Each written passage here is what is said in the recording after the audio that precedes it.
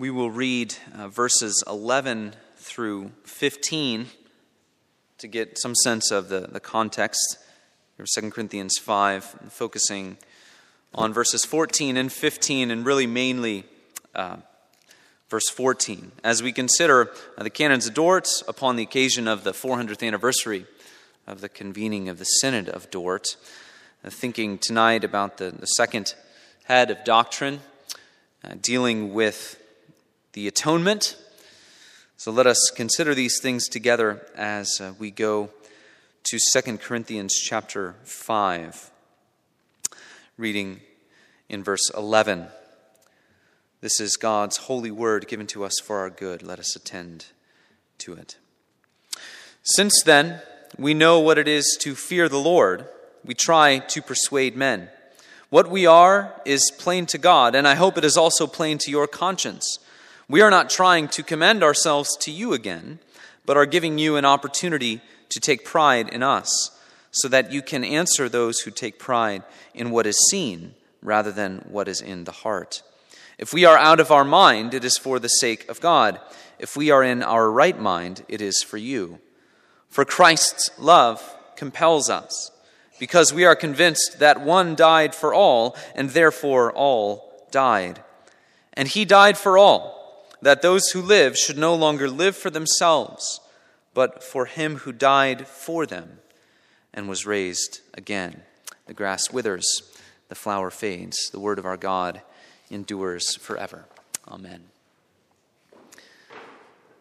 As we said, considering this teaching, and particularly the second main point of doctrine found in the Canons of Dort, last week, first head of doctrine, we considered divine and eternal election.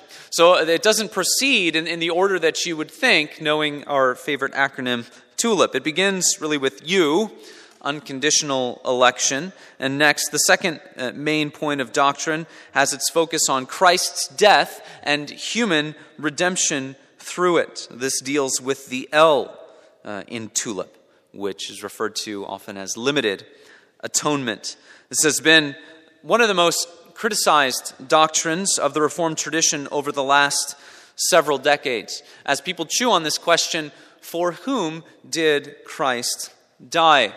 And there's something about this idea that tends to not sit well with people, this idea of limited atonement. And perhaps it might be even just in the name, right? It might sound bad to some people. Limited space available, limited access, right? Why would you want to limit the atonement? And for that reason, people have thought of it as cold or gloomy. And we aim to show tonight that the opposite is the case. It actually is this doctrine of limited, or what you might call definite atonement, or even actual atonement, that really produces unending joy in the heart of the believer. Not only that, but it's a better offer of salvation to the non-believer. The gospel that you preach of definite and actual atonement is not only comforting to us, but it is a better offer to the world when we consider the work of Jesus Christ. But in order to prove this, we go to this passage that has certainly been employed to argue the opposite point which we are making. This is a passage people will often point to try to prove that Jesus did indeed die on the cross for all people without qualification or specification. All people at all times, in all places, Christ was bearing their sin on the cross. That's what some people argue from this passage. But Paul proves the opposite in this passage. It's important to see that and exactly how he does that and how that produces joy in our lives. So let's turn to this text and we'll just sort of unpack it phrase by phrase and see what the Lord might have for us to teach us and to bless us through his word. First, a little bit of background on the occasion for 2 Corinthians and where we are in the book. And then we will begin to deal with the phrase, that Christ's love compels us. But in 2 Corinthians, Paul quite often is defending his apostolic ministry. The Corinthians, many of them had been infected with doubt about Paul and about his status as an apostle. There were enemies of Paul that had made the argument that Paul's life was actually evidence against the claim of his being an apostle. They would say he suffers too much. He goes through too much hardship. He's too often in trouble. Surely he is not chosen by God or protected by God to be the one sent out into the world, to be the particular apostle to the Gentiles. And this is perhaps a powerful way of arguing, even in today's world. Many Corinthians began to think, certainly, that if Paul were an apostle, if Paul would have been one that met face to face the risen and exalted Lord on the Damascus Road, and has been employed in this work of proclaiming the gospel throughout the world, then certainly he would have more numerous earthly comforts than he has. Many folks today, as I mentioned, be infected with the same kind of thinking. Where is God really at work? Well, they would say, where is power and influence at the highest? What are the churches and organizations that are growing the most? The ones that have the best looking bank statements. Right? The flesh thinks this way all of the time. Whether in the church or outside of the church, people are attracted to this kind of thinking. And we tend to equate circumstances with the favor of God. That's what we tend to do in our lives. Now, make no mistake, good things and good gifts do come from God. And there certainly is a relationship between deeds and consequences. We need to be aware of those things. But when God does give good gifts to his people, it's not a result of our gaining favor with God. We have to approach this in a different way. It's a difference between being grateful and not boastful. Right? When God gives good gifts to his people, we're filled with gratitude. We don't boast in what we have gained, the favor we have gained with God in the way that he has shown it to us. The specific reason for why God gives this or that to one person or another, that specific reason is known only to God, the mystery of his providence. In Paul's case, he knew that he had been appointed to serve as an apostle to the Gentiles for the sake of Christ's church, and that this status was unaffected by earthly circumstances. Even if Paul was imprisoned, he would write letters, and those letters would be distributed, showing that even while he was in chains, the word of God is not bound. The gospel is not bound. Thus, Paul teaches the Corinthians, reminds them of these things right up until chapter 5 and verse 11, where he begins to explain the nature of his ministry, what it is that he does or what he is doing. So he is an apostle in wealth and in poverty. So what is he to do? How does he execute that call as an apostle? That is what he is showing the Corinthians here in the midst of our passage. We persuade men, Paul says. And this is the starting point of his ministry because it is the power of his ministry. The gospel is to be proclaimed to all people. And we connect that to what we talked about last week. Does God have a definite number of people whom he has elected to salvation from before the foundations of the world? Yes, of course he does. But from a human perspective, we don't know who the elect are, and that's why there is this call to preach and proclaim the gospel.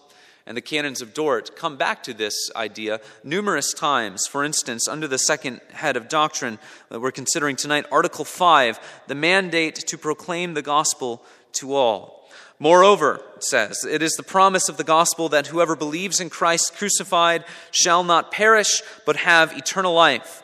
This promise, together with the command to repent and believe, ought to be announced and declared without differentiation or discrimination to all nations and all people to whom God, in his good pleasure, sends the gospel. This is the call of the church, to preach and proclaim the good news that God might gather his elect unto himself. And so Paul says he goes about this work by proclaiming this message. And in our specific passage tonight, he gives us wonderful and fascinating truth about that message. He begins verse 14 by saying, Christ's love compels us. Many translations will have the love of Christ, which sort of leaves that phrase open to interpretation, right? If I say the love of a father, do I mean the love that a father has for his children, or the love that children have for their father? It can be either one. So a lot of times those who interpret Scripture, those who translate, have to make these decisions. Certain translations like the English Standard Version, the New American Standard, they'll leave this they won't interpret it for us. It'll just say the love of Christ. The New International Version, our Bible, tends to sometimes interpret these for us. And they're on the right path here by saying Christ's love. That is what Paul means. It's the love that Christ has for his own. Christ's love compels us. What does Paul mean by that phrase? Well, keep in mind that Paul has given a defense of his ministry and now is giving a description of that ministry. He's speaking about himself and those who labor in the gospel with him. People like Timothy. Timothy spent time with Paul in Corinth and was actually sent back to Corinth in order to call the Corinthians to repentance for rejecting Paul and Paul's apostleship. So it's as if Paul is saying, Christ's love compels me and those who labor with me. This word compels carries the idea of holding within or holding fast. It has the idea of holding things together. Laws hold together our land, right? Or a community is held together by love and by virtue. Paul says that it is Christ's love that holds Paul fast to his calling and to his ministry. And what Paul is going to do within these short 2 verses is show what Christ's love specifically is and how it not only compels him to complete his work as an apostle, but how it compels us as Christians to serve Christ with our lives as those who are forgiven and renewed in him. The love of Christ binds Paul to the gospel ministry. And likewise, the love of Christ binds us to serving him with our lives, like what we talked about this morning, serving God, body and soul, as we are renewed more and more in the image of Christ. We move forward in the passage. Paul explains why it is that Christ's love binds him to his work by showing what Christ's love is. It's important to see that it stems from his understanding of Christ's love. He has an understanding about it. He has an understanding that is solid, objective truth about the love of Christ. When Paul says Christ's love, it's not some nebulous idea that's hanging in the air. It's rooted in knowledge. It's a conviction about something. It is rooted in truth. And that's really what the Christian faith is. It's not a nebulous arrangement of feel-good ideas. Though truths do eventually reach our emotions, though when they reach our emotions, it makes us feel much better than simply good. Christianity is an announcement of facts, of God's work in history, of who God is and how he has revealed himself.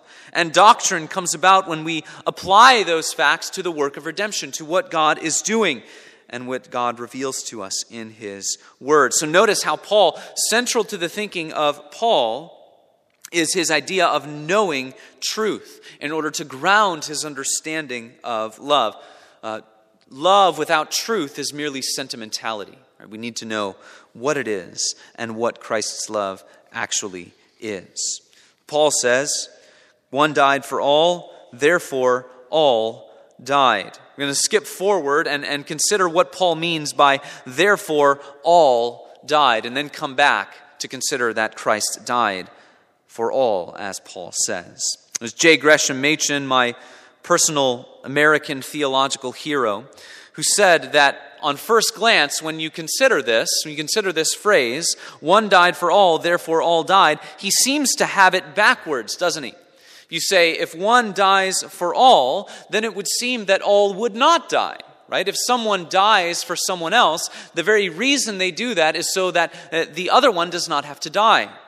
But Paul says, one died for all, therefore all died. He seems to have it backwards here. We might think that if this really is what Paul is trying to say, he might change the connecting words. One died for all, nevertheless, all still died, right? Not therefore. One died for all, nevertheless, all died. But what Paul is teaching here, and this really gets us on the road to understanding limited, definite atonement. What he is teaching us here is the power of the reality of Christ's substitutionary death on the cross. He is saying that the death which Christ died, when the benefits of that death are imputed to those who believe in Christ, then it is, in fact, just as if you had died that death.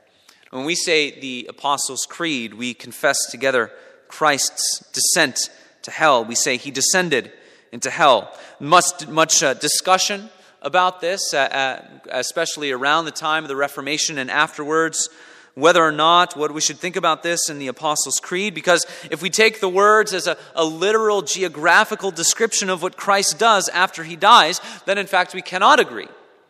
And our standards, particularly our catechism, is careful to point that out. But Calvin and the early reformers noticed something. What if we take that phrase, he descended into hell, as a phrase to describe what happens within the death of Christ itself? If we do that, then all of a sudden we take something that the Roman Catholic Church had used in error, and we used it to remind ourselves about the substitutionary nature of Christ's death on the cross. Thus, what are we confessing when we say that Christ descended into hell? We are saying that there is nothing in his death that does not fulfill the demand upon condemned human beings that would send them to hell if Christ was not their substitution, if they would have remained in their condemnation. In Christ's death on the cross, he went to hell for those for whom he died. That is the power of the cross, and it is just as if you have died. And so Machen goes on to describe a hypothetical conversation between the law and the sinner. Man, says the law of God, have you obeyed my commands? No, says the sinner, I have transgressed them in thought and word and deed. Well then, sinner, says the law, have you paid the penalty which I have pronounced upon those who have disobeyed? Have you died in the sense that I meant when I said, the soul that sins and that breaks my law shall die? Yes, says the sinner, I have died. That penalty that you pronounced upon my sin has been paid. What do you mean, says the law, by saying that you have died? You do not look as though you had died. You look as though you were very much alive. Yes, says the sinner, I have died. I died there on the cross outside the walls of Jerusalem. For Jesus died there as my representative and my substitute. I died there so far as the penalty of the law was concerned. You say Christ is your representative and substitute, says the law. Then I have indeed no further claim of penalty against you. The curse which I pronounced against your sin has indeed been fulfilled. My threatenings are very terrible, but I have nothing to say against those for whom Christ died. Such is the power of Christ's death. But for whom is that death? For whom did Christ die? It says here, one died for all. All is the word in question. Can Paul mean that Christ died for everyone in all places and at all times? No, quite simply, he cannot mean that. That cannot be what Paul means here.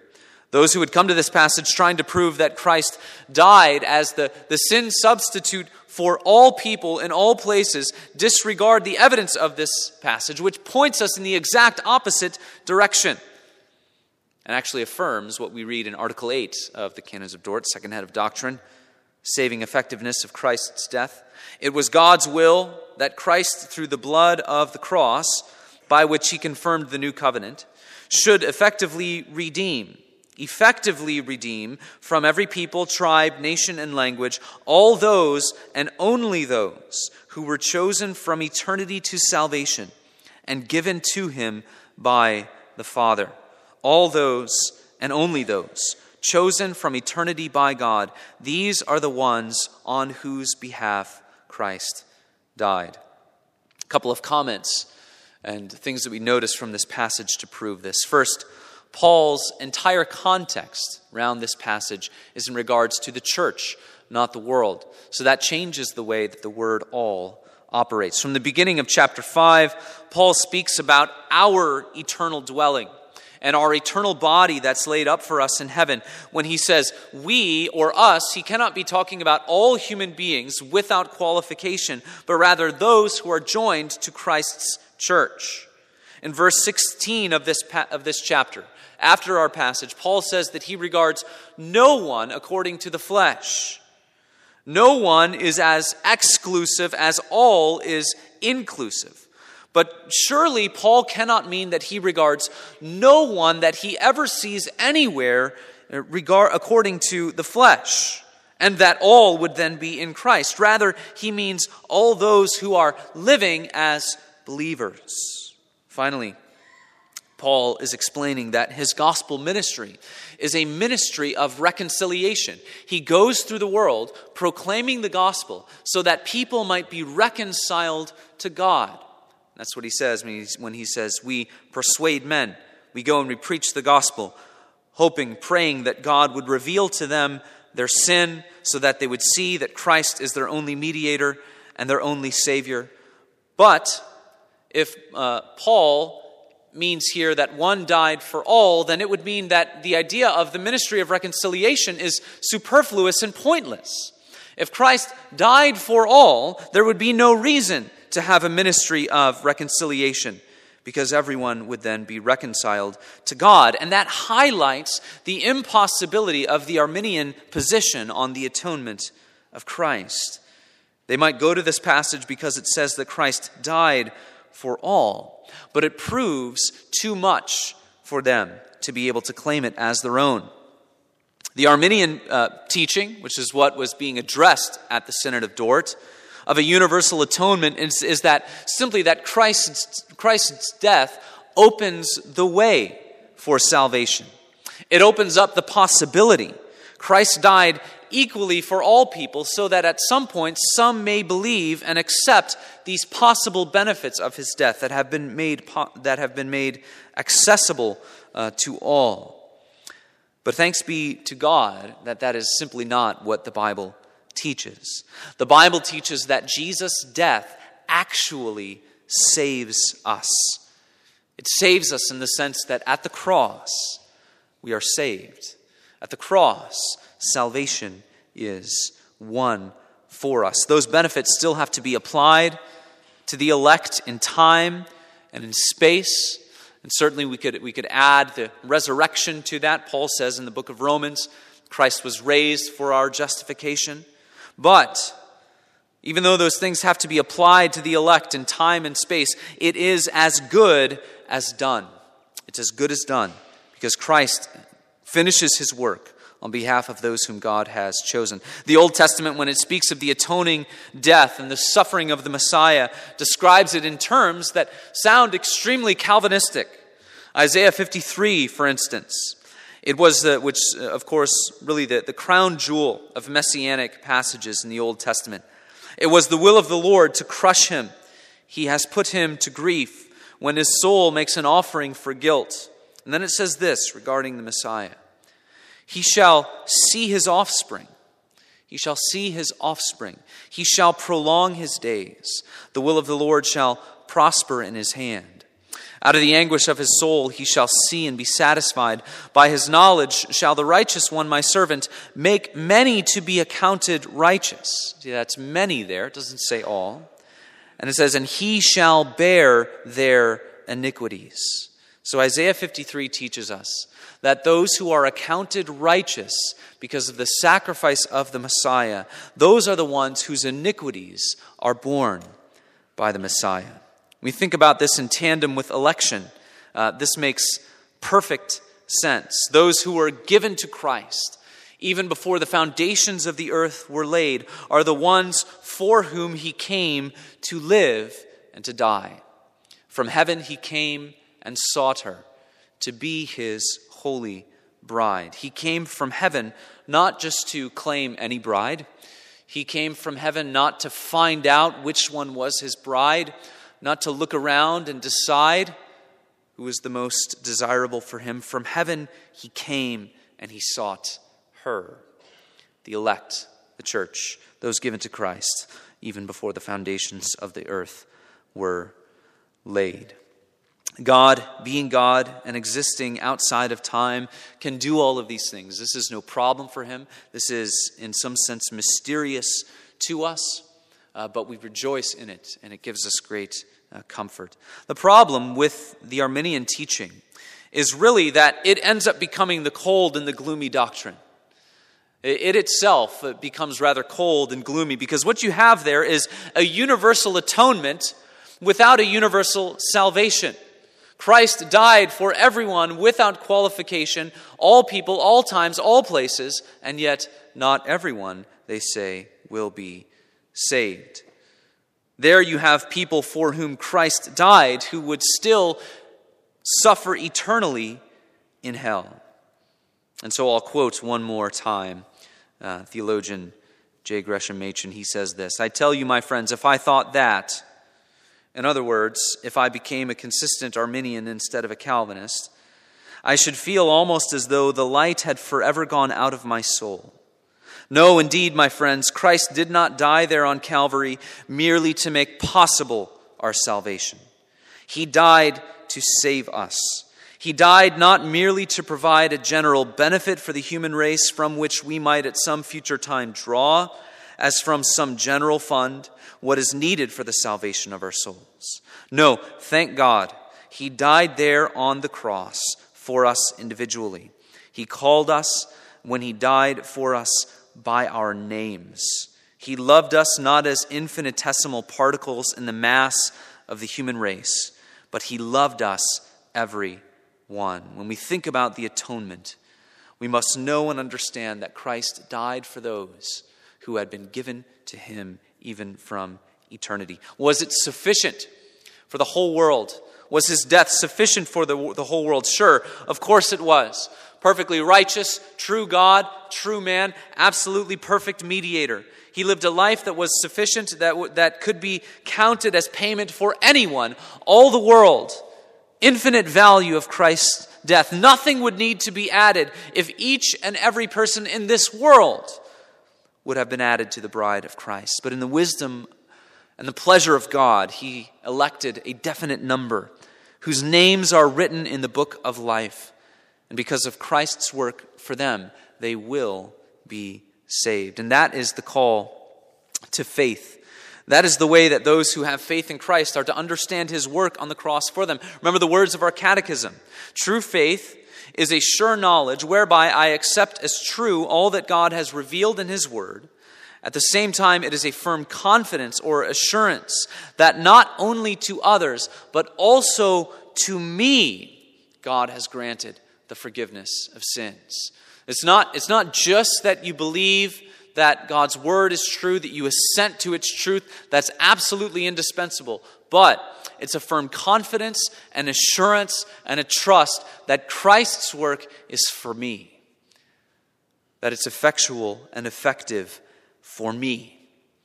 Arise, my soul, arise, one of my favorite hymns, that beautiful line. Before the throne my surety stands.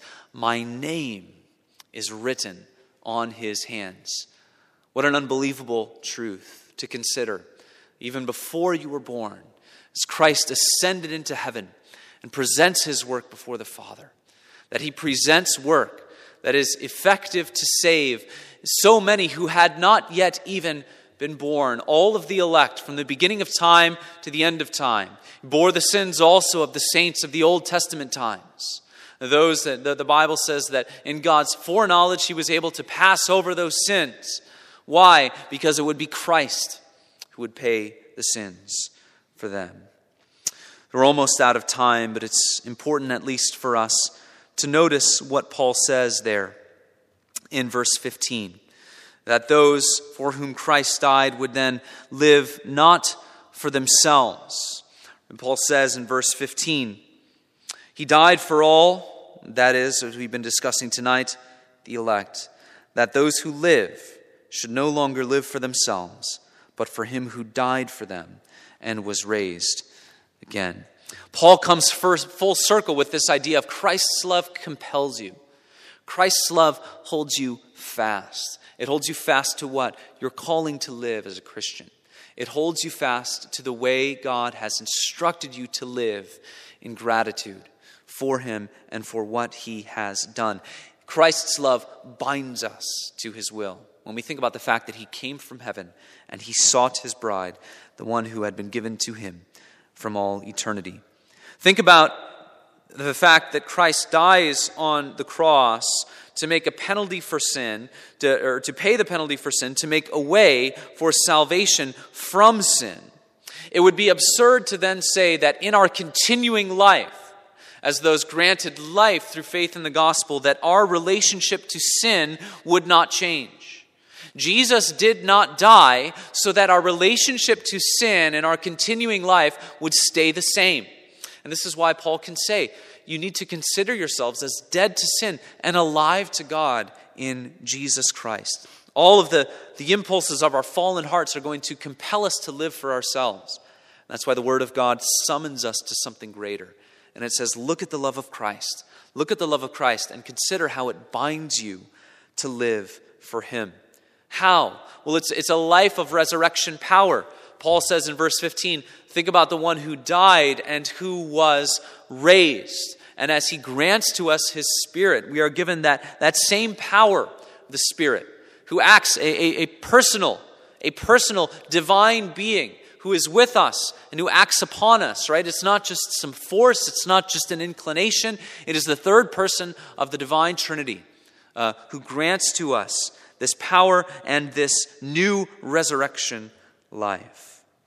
And so this is not a constricted life, but it is a great freedom. It's a great freedom to live for God because that is the purpose for which we were created, as we talked about this morning.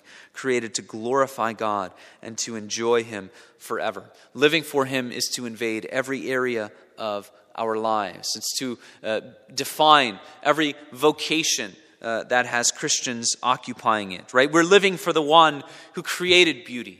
We're living for the one who created science, who created learning, and who created industry.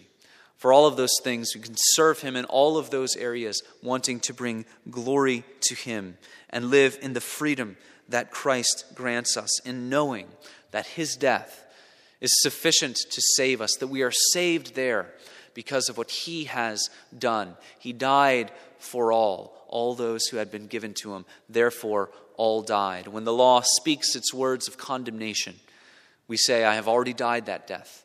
I have already paid that penalty because I died when Christ died on the cross for me. Amen. Let's pray. Father, we thank you and we praise you. Love so amazing, so divine, demands all that we are and all that we have. We thank you for the gospel and for the cross. May you be honored and glorified in this place and in our lives. We thank you for this word, and may you apply it to our hearts and our lives. May we hide it in our hearts and think on it and meditate it throughout this week. In Christ's name we pray. Amen.